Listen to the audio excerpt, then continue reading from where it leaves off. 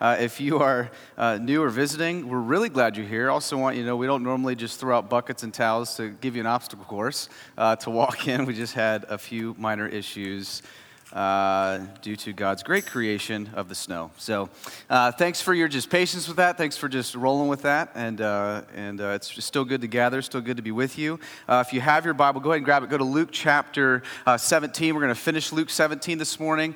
If you're new to Christianity, new to church, just kind of showing up here, brought by a friend, just very simply, we love to walk through books of the Bible, walk through the scriptures, because we believe that the scriptures teach us and tell us all that we need to know about how we can be made right with God, how restoration can happen, how renewal can happen. And we believe that is found primarily and most substantially in the work of Jesus Christ. And so you're going to hear Jesus is probably one of the most common names that is said in here from start to finish. We're going to sing about him. We're going to study him. We're going to hear about him. We're going to observe and be reminded and nourished by the benefits of what he's done at the table. We're going to pray about that and be encouraged in that. So Jesus from start to finish is all you're going to hear. Now I'm sure you're also, of course, nothing new with Christmas season kind of being around us right now. You probably have 1,000 different pictures or thoughts or projections as to what Christmas means, what it should be. And thankfully, the Bible gives us just the greatest meaning of all, the greatest truth that could ever be told in what Jesus has done and what he will continue to do for those who are his and for those who are not his, and saving them to a rescued relationship with himself. And so we love to celebrate Jesus all the time. It's especially, I think, special for us around this time, as for the Christian, the Christmas season is to be treasured deeply. And we're going to see probably a little bit more of to why that is this morning, as we just happen to be in a text that is going to help us kind of see a little bit more of that beauty. I also just wanted to say, Jesus' life. We've been looking at Jesus in his gospel. This gospel, according to Luke, is basically a written through the inspiration of the Holy Spirit to this guy named Luke. He was a physician. He was deeply concerned about people not just knowing the life and teachings of Jesus, but being transformed by those teachings of Jesus. So we want you to leave being made new. We don't want you to leave just knowing more information about him. We want you to know that, hey, there's a God who does exist. There is a kingdom that is perfect, that we cannot enter outside of a perfect king, which he has given us in his son, Jesus. So that's great news for us. And so Jesus is the most humble man who ever lived. He's the most honest man who ever taught. He is the most courageous, most truth-telling person who you will ever hear or read about. And so that's why there's some hard things that Jesus will say. And this morning, he's going to answer a question that the Pharisees asked in relation to the coming of Jesus, this coming kingdom of God. Now, you have to understand that this is not abnormal. The Pharisees were always trying to ask Jesus questions, kind of ask him different things, usually to kind of trap him, but I think this morning they're asking something that's legitimate, because they were expecting some sort of Messiah, some sort of king that would come and try to make all things new. But what happened was, as we'll see, is it kind of turned a little bit more into a political restoration than personal restoration. And so these Pharisees are going to ask him a question, and just so you know, we've talked about this. Jesus has addressed this many times throughout the gospel, this second return, this how he did come in Christmas morning, that he's going to come again, not in just humility, but in glory, not just to suffer, but to triumph. So you see these kind of things happening all the time in scriptures. And just, there's some wacky views out there. I don't know what you've been taught or what you've brought up coming to know about the return of Christ, the second coming. There's kind of like three main camps. You've got the far left, which is basically this view that says, hey, Jesus already came, so he's not coming again. There's no white throne judgment. There's no any of that. There's no resurrection of the dead. Then you've got kind of the middle camp that kind of says the second coming is more like second class, right? It's not really a big deal. Yeah, it's going to happen, but it's not really changing my life at all. Then you've got the far right, which basically says, okay, we got special revelation from God. He gave me the date, he gave me the time, he gave me the seconds, gave me the mountain to stand on. I'm going to get in my pajamas and my coffee and walk up and wait for him, swing and a miss every time, right? So we're still here. We've seen this over and over and over. I think over 200 professing Christians have claimed that they know the day and the time, swing and a miss every time. So what does Jesus want us to know about that? He's going to answer this question. We have to stick to what Jesus would say and what Jesus would have us know. And really simply, he tells us in this passage, we'll see this, accept what is clear and dismiss what you don't understand. Okay, so let's go with what is absolutely clear, and let's follow that and be faithful while he's left us here until he returns, doing the kingdom's work, doing the mission of God. And really, there's only one thing we really fully know as far as the return, and that is this. This life and universe as we know it will come to full consummation with a physical, bodily, real, imminent return of Jesus Christ. Right? So let's rally around that. Let's enjoy that. And now let's look at what these Pharisees ask in verse 20, chapter 17, verse 20. Here's what Luke writes. Being asked, this is Jesus being asked this by the Pharisees, when the kingdom of God would come, he answered them, the kingdom of God is not coming with signs to be observed, nor will they say, look, here it is, or there, for behold, the kingdom of God is in the midst of you. Okay, so the Pharisees usually, as I said, they usually try to catch Jesus. Usually they're asking something more sarcastic that isn't very serious. But here, this is a legitimate question, and they're basically saying, hey, you say you're a king, and you say a kingdom is going to be established. So when is this going to happen? Like, when is this kingdom actually going to come in full consummation? What's it going to look like? And here Jesus says he's speaking. And let me just give a quick review for you if you're trying to understand what they're asking, right? Where their frame of reference is for asking this, because I find that it's all over the place. If you follow the scriptures, here's what you're basically going to see. God creates the world, creates all that there is, right? There's perfect shalom. There's perfect harmony. There's perfect fellowship with God. There's perfect peace with God. And then sin enters the human history, right? Through Adam and Eve, all of our father, all of our mothers, right? We're all great grandkids of those two. Right? So we all inherit original sin by nature and by choice, and through that sin comes fracture, comes folly, comes disobedience, comes rebellion against God and his good design. And as you keep walking in that, you see that God will actually send prophets, he'll send leaders, he'll send people to basically say, hey, there's a restorer coming, there's a redeemer coming who's going to make new, who's going to redeem all that went wrong in the fall. So fullness of life, greatest joy, glory to God can be restored in the human soul, right? So he's going to show that can happen in this Messiah, right? This one who's going to actually tear back and pull back the enmity that was put in your heart towards God. It's going to be replaced with rebellion, with affection and joy and worship. Okay, so if you just read through the scriptures, you're going to see this. And so as you see him roll out what will fix it, what we learn is government's not going to cure it. Humanitarian work isn't going to cure it. Environmentalism isn't going to cure it. Pacifism isn't going to cure it. Leaders aren't going to cure it. New presidents aren't going to cure it. Like, nothing's going to cure it other than this perfect king who's going to be a substitute for sin and rework and rewire all that went wrong in the human heart. Okay, so that's the answer, right? That's the answer from God. It's the most glorious answer from God. It's the best answer from God, and so we know this king will come. But as you read and as you follow the Old Testament into the New Testament, it gets misunderstood. Let's just say that. So you have this kind of period in between the old and new where the Jews are just constantly wanting freedom. They're constantly wanting to be out of oppression, not being burdened and oppressed by other countries and other empires. And you'll see a number of empires come in. If you just study this historically, a number of empires come in. They all try to oppress the Jewish people. And as you see that, there's a period of probably about 20 years to 30 years, most commentators say, where basically they find freedom, they find relief. And so they think, hey, political restoration is going to come. It's going to come through this military leader. And when Jesus shows up, it looks nothing like what they thought. There was no fanfare. There wasn't one grand announcement, right? Shepherds knew it. Some magi. But there was no lightning in the sky. There was no banner that says the king is here. He came in humility. He came in meekness. He came in obscurity. And he comes and he's born. And so basically the whole time as these people are walking, they're going, man, well, who's going to free us from this Roman oppression, this garrison that's being built, right, that we're living in, right? And we think it's going to be, we had a season of relief from that, of peace. So here the whole time, here's what's basically happening. They thought this kingdom of God has turned into this king that's going to come is going to relieve us. This glorious day is going to relieve us from our external enemies of oppression and not our internal enemy of sin. That's their whole understanding. And we see that Jesus came to do the latter. And so they kind of wanted to know, hey, when's our Jewish nation going to be pushed up above all other nations? And so Jesus is going to answer them. And we see this on Palm Sunday, right? I don't know if you guys have kind of looked at that, right? You've got Jesus riding in, right, for his grand entrance, right? The week before he will give his life as a ransom for many on the cross. And you've got everybody screaming out, Hosanna, Hosanna, Hosanna, God saves, right?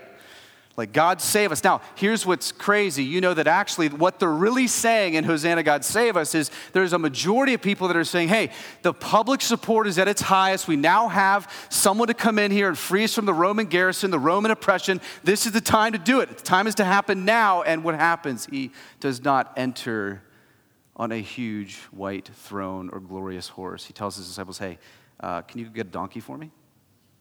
And he gets on his donkey and rides in, and he enters not as a conquering hero, but as a servant to give his life. He comes not to kill, but to be killed. He comes not to wage war, but to bring peace. So the coming of Jesus is one of the farthest things from their understanding of what they thought it would look like. So when these Pharisees ask this question of, hey, when's the kingdom of God coming? That's what they're thinking. That's the picture that they have in their head. Now, I think we can all agree to a certain extent, right? Regardless of time and place, culture and land, that everyone at some way, shape, or form is hardwired to seek out a Savior, right? Look at the landscape, right? Nobody can disagree. Why are we trying to cure world hunger? Why are we trying to fill up water wells and all these places don't have water? Why are we trying to cure cancer? Why are we trying to do anything? Because in you already is a hunger, is an angst, is a longing for something to be made right, something to be restored, right? You want to see shalom. You want to see peace. Why do we want the right president? Because we want shalom. We want peace. We want restoration. Yet time after time after time, if you just look at history, right? Rinse and repeat, rinse and repeat, rinse and repeat, nothing will do it. And yet, praise God, brothers and sisters, we have the glorious truth that Jesus Christ crucified and risen does. Right? That as the gospel transforms cultures and people, the people transform the culture within it, not the other way around. We don't try to moralize or Christianize a nation. We try to bring the good news of Jesus into human hearts, into souls that will reverberate to the ends of the earth. And that's the way that God has designed it to be. And so look at what Jesus says here. He says it's not going to come with signs to be observed. Oh, and by the way, it's right in front of you. I love that. It's right in the midst of you. He's saying, hey, the kingdom of God is right in front of you. I'm that perfect king. The king you've been longing for, the Messiah you've been longing for, I'm standing right in front of you. And he goes, you're looking for the wrong things. Not over here, not over here. I'm standing right in front of your face. This is the irony of this passage is they're looking at the coming of the kingdom. They're talking to him, right? We've seen that throughout Luke, right? The questions they will ask Jesus are the very things that Jesus fulfills. And here we see that he's just showing, hey, I'm the restorer of what went wrong in Genesis 3. I'm the one who's going to give my life as a ransom for many. I'm the one who's going to break my body and shed my blood. I'm the one who's going to be the substitute. I'm the one that wrath's going to fall on. I'm the one that's going to resurrect to enable a resurrection of the dead. I'm the one who's not only going to do all of this, but return again in glory. You're looking at him. It's him.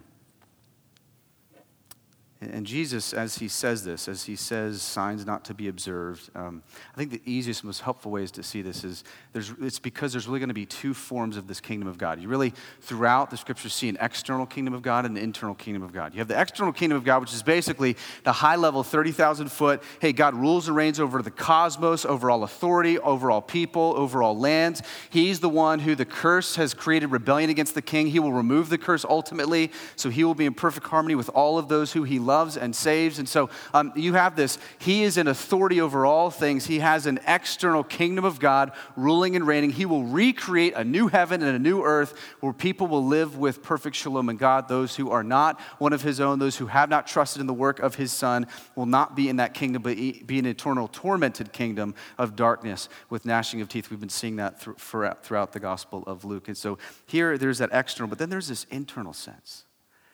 There's this internal reality of the kingdom of God, and that's this reality that God every day is purchasing people for his own possession. That the kingdom of God is growing every single day. That it's not necessarily signs to be observed, it's things only the believer can see, and the believer ultimately has. You can't, this is Luke. The Pharisees throughout the Gospel of Luke are looking for things, and meanwhile, Jesus himself is saving, curing, healing, rescuing people into a kingdom. And they just see it as fanfare and magic acts. But he's purchasing people's souls. He's forgiving sin.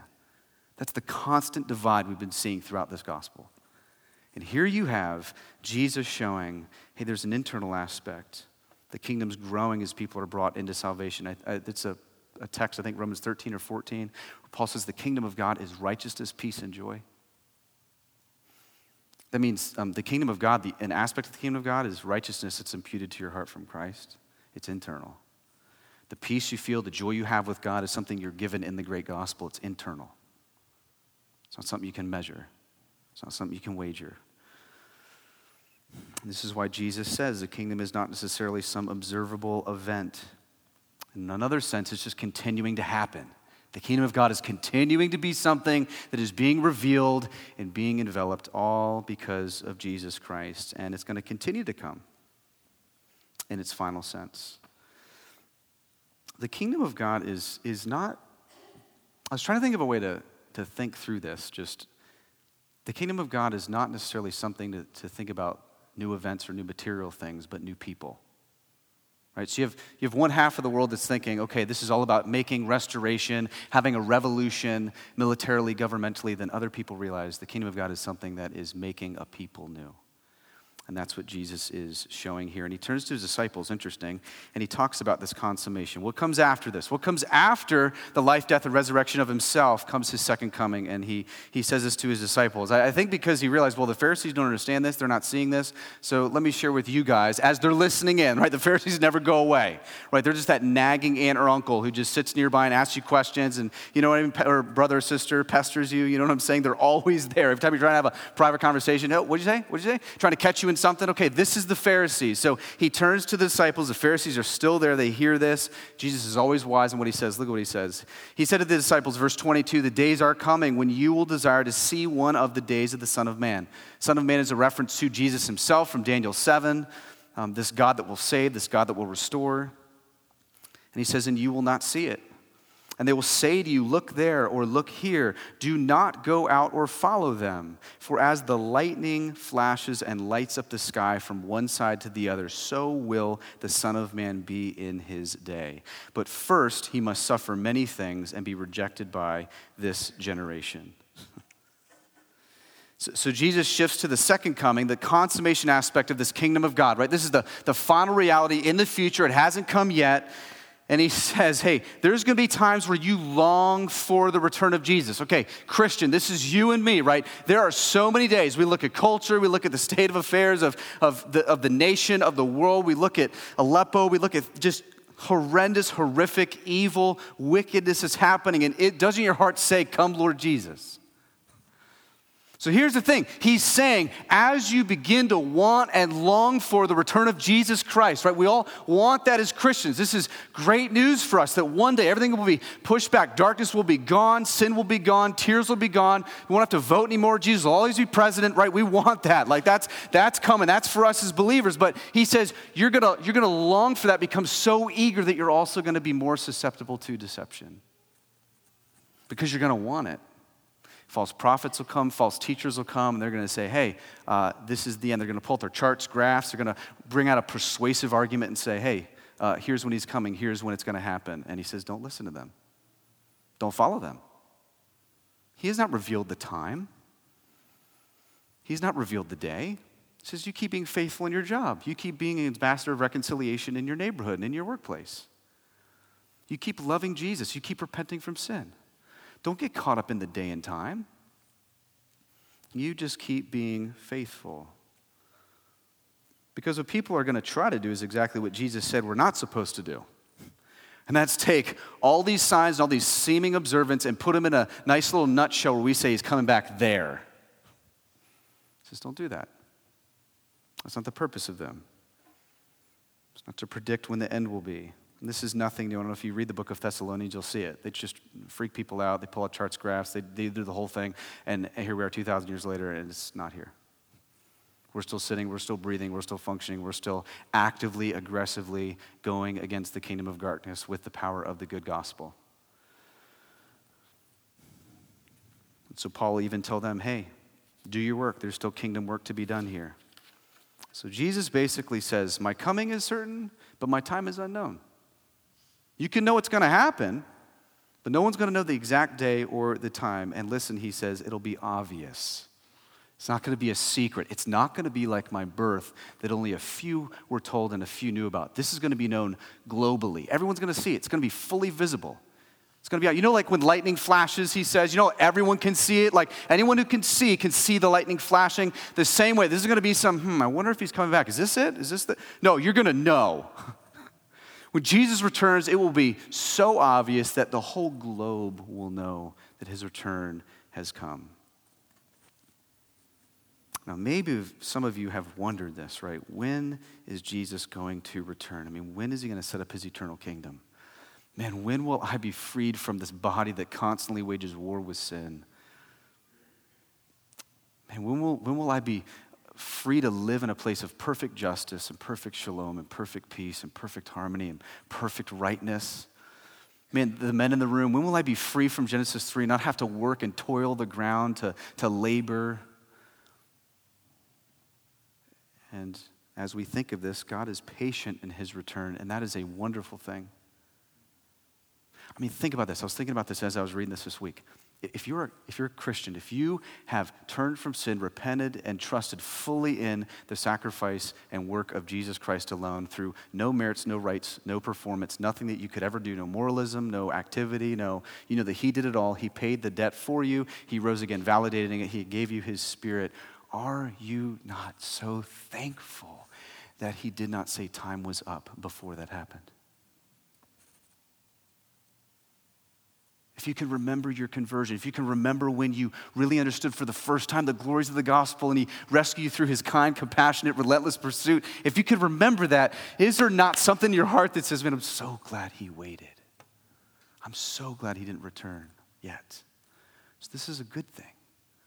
Because there are some of us in this room who have not repented of sin, who have not turned to Jesus Christ as Savior. And hear me, the patience of God, part of his gracious call in your life is putting you here this morning, putting you around a preacher and others who can tell and lovingly and willfully say, hey, you can still have time to come to me. You can still repent of sin. The coming has not happened yet. But once it comes, you get justice, full justice, not in the place of Jesus for you, but you will absorb it all in your own stead. So he says, man, come to Jesus. Repent of sin today. That's the beauty of Christmas. The kingdom of God is here. It's right in your midst. It's being preached. You can have salvation in life right now. You can have reconciliation with God. So his patience is a very, very good thing. And he gives the foreshadowing of the cross at the end. He says, I must suffer many things and be rejected by this generation. Here's Jesus' big point. There's kind of two. One is, you can't just want everlasting bliss and skip suffering. Like, you can't just say, yeah, I'm going to follow Jesus, but I'm not going to identify his suffering.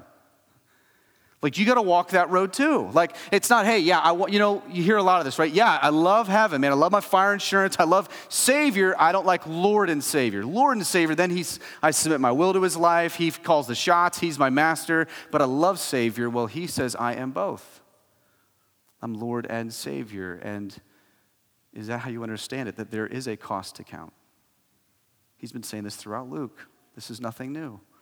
So as followers, we follow him in that call of suffering towards the cross. But there's another sense here that he's saying, basically, you get none of the promises of God. You get no future glory. You get no restorative soul. You get nothing in that redemption unless I go and do that. Like, in order for second coming to happen and for glory to be revealed and a purchased people of God to be with God in shalom in the future, he has to do it. Like, he has to go to the cross and be a substitute for you. He has to give you the righteousness that you can't earn. He has to do all of that because in the resurrection, as he validates all of that, then do you get every promise of God being yes in Jesus Christ. Then you get to enjoy all of them because he has said, you can trust me now. And you can have them now because I did what was necessary to be done for you on your behalf, and Jesus did it. He walked your line, he paid your debt, he lived your perfectly obedient life, and he gave you righteousness that you couldn't earn, you couldn't wager, and you couldn't stock up, and you couldn't figure out on your own. And he said, you're clothed with me, you're seated with me, you're a part of my family as long as you rest and trust in me and nothing else. You can have fullness of life. And you can live in the already not yet. The fractured soul's being repaired and will fully be in the consummation. So, right, we live in that kind of in-between right now, where we're longing for it. God is renewing us day by day more in the image of the Son, and when we're in glory, we'll be fully like him, for we shall see him as he is. Amazing. Then Jesus says, at the second coming, people's attitudes, circumstances, going to be like Noah and Lot's day. Some of you guys are like, I don't even know who they are. Some of you are like, oh yeah, no, he's that guy that built that ark, but I don't think it was really real. A lot of animals. Were they really animals? How many? How we get other animals? That's all you're thinking about. Focus on the attitudes and circumstances. Yes, they were real. Yes, they were profound. But here's what Jesus wants us to understand. Verse 26. Just as it was in the days of Noah, so it will be in the days of the Son of Man. They were eating and drinking and marrying and being given in marriage until the day when Noah entered the ark and the flood came and destroyed them all. Likewise, just as it was in the days of Lot, they were eating and drinking, buying and selling, planting and building. But on the day when Lot went out from Sodom, fire and sulfur rained from heaven and destroyed them all. So it will be on the day when the Son of Man is revealed. On that day, let the one who is on the housetop with his goods in the home not come down to take them away. And likewise, let the one who is in the field not turn back. Remember Lot's wife. So Jesus says, hey, let me give you an illustration. Let me help you, because I know the people I'm talking to, the disciples, and even the Pharisees, I know all you guys know your Old Testament. So let's chat about Noah real quick, and let's chat about Lot real quick, right? Noah is Genesis 6, 7, and 8. Lot is Genesis 19. So he says, hey, remember Noah? Remember Noah and the flood? Remember when I said, if you do not turn from your wickedness, turn from your sin, there will be a flood that will utterly destroy the earth. That water will come when it has not rained. That God will do what I've said I would do. That I will do what I have promised. Do you remember Noah? Do you remember people preaching and warning people and saying, hey, you can turn from your sin. Hey, you can enter the ark and find rescue and find shelter and find salvation? He says, you remember that? And remember when the flood came and this family of 8 was the only family that believed God and believed what he would do. The whole foreshadowing of the removal of the old and the starting of the new, which will happen in the new ultimate Jerusalem and new creation. Because God promised he would never do that again until his second return. Do you remember that? Do you remember how God sent prophets and people to warn, and only 8 found salvation in the ark? Well, just as it was then, people will warn, people will plead, people will share. You can find rescuing in the ark. His name is Jesus. And you can escape not a flood of water, but a flood of fire. He's saying you can turn now to Jesus. You can turn to the ark. You can turn to the one who gives salvation, who provides rescue. He says, remember the days of Lot. This is Genesis 19. This is a place called Sodom and Gomorrah. If you're a Christian or not a Christian, you've heard about this.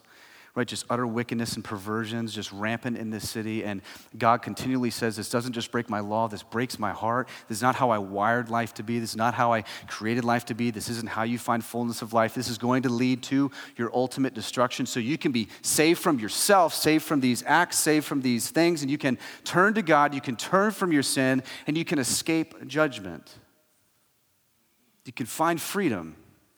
Right, and then he goes to Lot and his family and says, hey, guys, you need to pack your bags because judgment's coming. No one's turning from their sin. No one is caring what I say. There's mockery. There's ignoring. There's scoffing. There's hate. There's ignorance.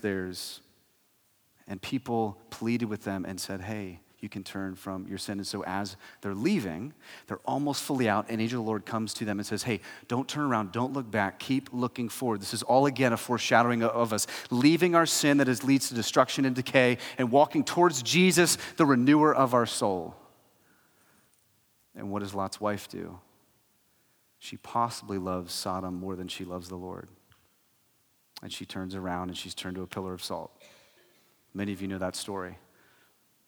So here, as Jesus is sharing all of these things, he's saying in the days of Noah and the days of Lot, it'll be just like now. People will be skeptical, people will be doubtful, people will be hateful, and be careful you don't trust culture more than you trust Christ.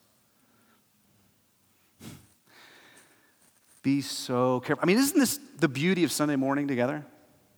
Like we actually get to come from a week of hell, literally, right?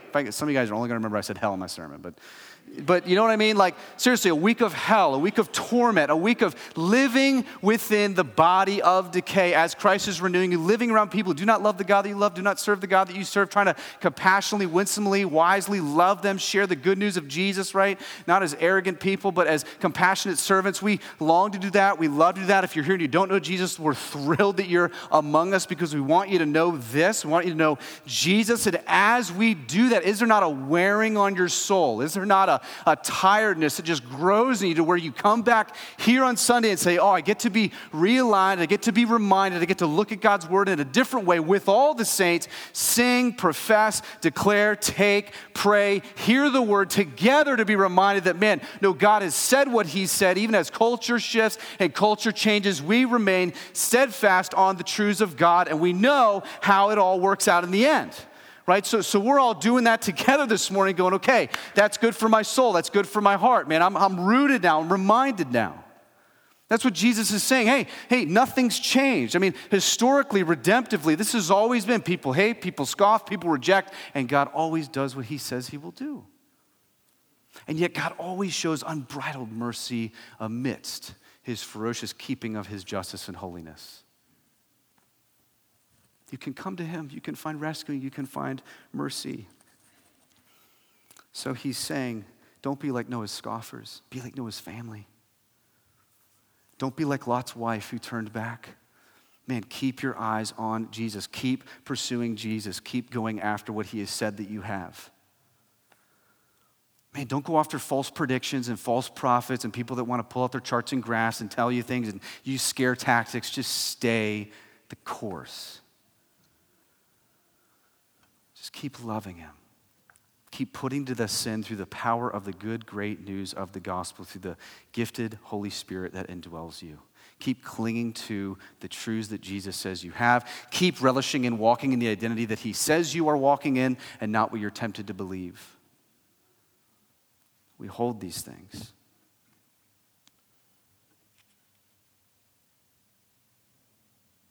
Noah and his family walked into the ark of Jesus, and at some point, the door will be shut. Jesus is showing, you have the ark, his name is Jesus, and at some point, his door will be shut. In John 9, he uses that illustration. I'm the door. You can walk through me. I'm the only way to salvation, right? So some of you are here, and you're thinking, maybe next year, maybe next month, maybe once things get figured out, maybe once I get a relationship, maybe once I finish college, maybe once no, the door may shut tomorrow. The door may shut next week. And how and when that door shuts for you, you cannot control. So Jesus is saying, enter him now. Find rescue in him now. Because the second coming's happening, right? The second coming will occur. You can be certain of that even though you don't know when. And so you can turn to Jesus this morning through his person and work. And then a very sobering word in this passage right here, just as these people are going about their business as usual. They're eating, they're drinking, they're planting, they're marrying, they're buying, they're building, they're selling, as they're ignoring those who are preaching the truth, as they're ignoring those who are pleading with them that they can find salvation, that they can find fullness of life, that they can actually find what they're looking for in the fracture of their soul. They can find healing for their sin internally. They ignore it, and judgment came. He's saying, is this not true today? Sin, idolatry, abandonment to God and his good ways, while those who share the life-giving truth are scorned, ignored, rejected, scoffed at. And judgment will come. He's saying it will come. Sobering word. That people just in human nature, in human sin, and human fallenness want to go about their day. They don't want to hear it. They don't want to listen to it. But might God graciously open up your ears to hear this morning, Christian and non, of the goodness of the gospel that saved you and keeps you, and the goodness of the gospel that can rescue you and keep you. That Jesus is a good, kind, loving Savior. And here's what's amazing. As you read all these things, especially as we're going to read the last text about vultures and corpses, you're like, see, Jesus isn't loving. How could Jesus talk about stuff like that? Well, I find it profound if the most humble, loving, compassionate man who ever walked the planet can actually speak in such stark terms. It just shows how truthful he is and how helpful he is. How could Jesus be loving if he avoided all of those things? So here is what Jesus says in verse 33. Whoever seeks to preserve his life will lose it, but whoever loses his life will keep it. I tell you, in that night there will be two in one bed. One will be taken, the other one left. And there will be two women grinding together. One will be taken and the other left. And they said to him, where, Lord? Like, where's this going to happen? When? And he said to them, where the corpse is, there the vultures will gather. Jesus is laying out a final fundamental truth that the second coming of Jesus Christ will reveal where people's hearts are. I mean, this really is a warning to people to make sure you put the value where the value ought to be. Like, if you're a believer, if you have an eternal heritage secured for you, are you putting your stock in everything that's temporal or eternal? Are you seeking to preserve your life here, like the world? The one who loses it, the one who gives his life up to Jesus, who says, you're my master, you're my Lord, you're my good king. I can trust your rulership. I can trust your kingship. I can come under that because I know you wired me, you made me, you created all things. So for me to say with my finite brain that I know how things wire and I know how things work and I know how life should be, I need to submit that life to you. You'll actually find life. You'll find ever-increasing joy because you're freed from the bondage of sin, the bondage of the world, the bondage of culture. You're actually freed now to be away from the consumeristic mindset of Christmas and be a conduit of the gospel, remembering what Christmas does for humanity. You're actually freed from what culture and everything else does to try to enslave you and keep you. I've shared this before. This is the irony of every guy I sit down with who is addicted to some sort of sexual addiction. He thinks that I'm the one who's not free because he thinks he's free to choose that. Or the person in adultery, well, I'm free to have sex with whoever I want to have sex with. Okay, well, that's great, but who's really free? Because I do not have to have that to sustain my joy. I do not have to have that to sustain my longings. But you do, and so you chase and you chase and you chase and you chase. So who's really free? I'm freed from that. I'm not saying I'm not tempted. I'm not saying I do not have wrestlings, but I'm saying at the end of the day, Christ triumphs for me. Right? So who's really free? You're the one in bondage. You can't get out of it. So Jesus reveals this powerful reality of what happens when the gospel pushes into your heart and your mind and your soul. You see the world differently. And when the second coming happens, it'll be evident those who were his. He's showing here. The hearts are revealed. He goes, there are some who are going to be asleep when he comes, some awake, some in bed, some making bread. And the judgment of God, I think you see in this, is an individual judgment. He's showing that there are going to be two people, and one of them is going to be taken. One of them is going to find rescuing in Jesus Christ. What this means is that we trust in Jesus, not salvation by association. I know that Jesus has been saying this consistently and repeatedly because he knows it's going to be such a proclivity of our heart. Well, my parents are Christians. Well, my spouse is a Christian. Well, my kids are Christians. So I'll just become a Christian, right? By association. No, the issue is you and Jesus. Do you know him? Do you love him? Have you submitted your life to him? Have you treasured the person and work of him on your behalf? Have you found freedom in the cross of Jesus Christ? Not have your spouse, not have your parents, not have your kids. He's showing there's going to be two next to each other, man, side by side their whole life, and one of them will find rescuing and one of them will not.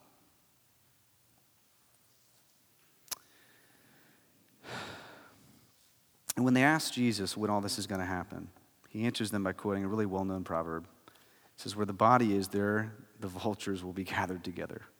Merry Christmas. Just reading that this week, I'm like, man, this is such a great sermon before Christmas.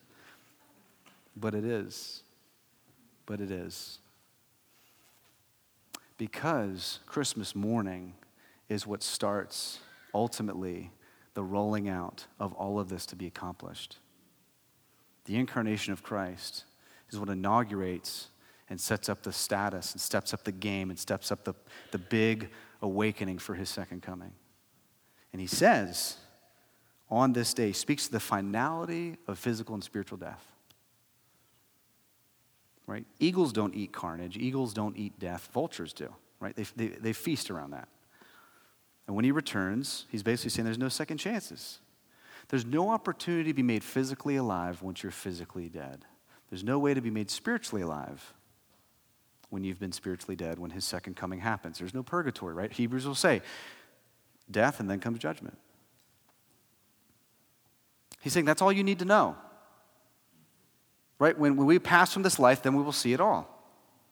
When is it going to happen? I'm not going to give you all the details. I am going to tell you, though, hey, this is it. The finality is here. You've got one shot. You can turn to Jesus. You can trust in Jesus, the incarnate Son of God who came humbly, obscurely, meekly in a manger, who walked the life, received scoffing, rebuke, and all of that on your behalf, who knows exactly how to identify with your every weakness, yet wasn't with sin. He was tempted, yet never gave in, never gave way, never fell into it. And you can treasure and embrace and take all of the good benefits that are in Christ. And you can make him your Lord and your Master and your God and your Savior and your King. And he's the King of this perfect kingdom who will come and restore and make new all that went wrong. You can have him. It's in the midst of you. Take him. Beautiful. Beautiful. You can be made spiritually alive in this season. But once he returns, there's no chance for that. So the question is, just have you been made spiritually alive? Or are you still spiritually dead? And hear me, if you're in this room and you do not want God, you do not love his law, and you do not love his being and his worth, and you belittle his name, and you do not see his way as good, and you do not see his person of Jesus Christ as necessary for forgiveness of sin, then you can know you're spiritually dead. However, he says, praise God that he revealed his Son in kindness to make you what the scriptures say, spiritually alive. In the incarnation of Jesus on Christmas morning, he came and he was born so that your dead heart could start beating spiritually. So you could start tasting of things that are otherworldly. You could start seeing glories that are so much greater than what you walk in and experience. That all the things that you're tempted to try and taste and walk in here that keep hitting the ceiling for you, that never give you any exceeding continual amount of pleasure, satisfaction, purpose, meaning, fullness of life, which they never can because they were made by God, and only until you're found in the giver of those gifts can you ever enjoy those properly and enjoy those to its fullest. Okay, he opens your eyes spiritually and makes you alive to where you see how good God is. You see his kindness in the cross. You see his mercy unfolding. You see him walk and take your shame and take your addictions and take your pain and take your condemnations and take all the things that bear upon you in your guiltiness. There's an honesty that's created in your heart that says, yeah, I realize I'm totally guilty. I've broken it. And David says all of a sudden the law no longer terrifies your soul because it brings about condemnation. It starts tasting sweet to your soul because you start going with each one of those commands. Well, I don't have to do that because that somehow wins me God or wins me favor. I do it because my heart wants to do that because I know that leads me to life. It leads me to joy. It leads me to pleasure. Yeah, why would I want another God? He's awesome. Yeah, why would I want to covet other things? I already have Jesus Christ. I have the riches of the one who made the universe, right? Your heart starts to enjoy that. So simply ask God this morning to awaken your heart to the goodness of his name. Even if it's pleading for weeks. You're in good company. People have dark nights, dark days, dark weeks. But we trust that God is kind, God is gracious. He says, those who come to me, I will not cast out. We believe that he hears our prayers. We believe that he longs to reconcile what went wrong in Genesis 3. It says in the scriptures that's why he's patient. He longs for you to come to repentance. It's the heart of God. It's powerful. It's profound. And this is why I think on Christmas morning, it's really treasured by us as Christians, right? I think Christmas morning reminds us of this external, internal reality of the kingdom of God. You've got really a few different things. But the first is this external aspect, right? That God comes and he transforms and he makes new everything that went wrong. You have that external aspect, right? A new kingdom, a new consummation, a new creation, right? We're all going to be back in Eden at some point. Those who have trusted in Jesus Christ to share with God in his glory. But there's an internal aspect that he does. And that's why we love Christmas. That's why we love remembering the incarnation, remembering all that it led to in the purchasing work of Jesus on the cross. We love it because we remember that Jesus did something in our hearts. Jesus did something in our souls. I mean, all of a sudden you're freed.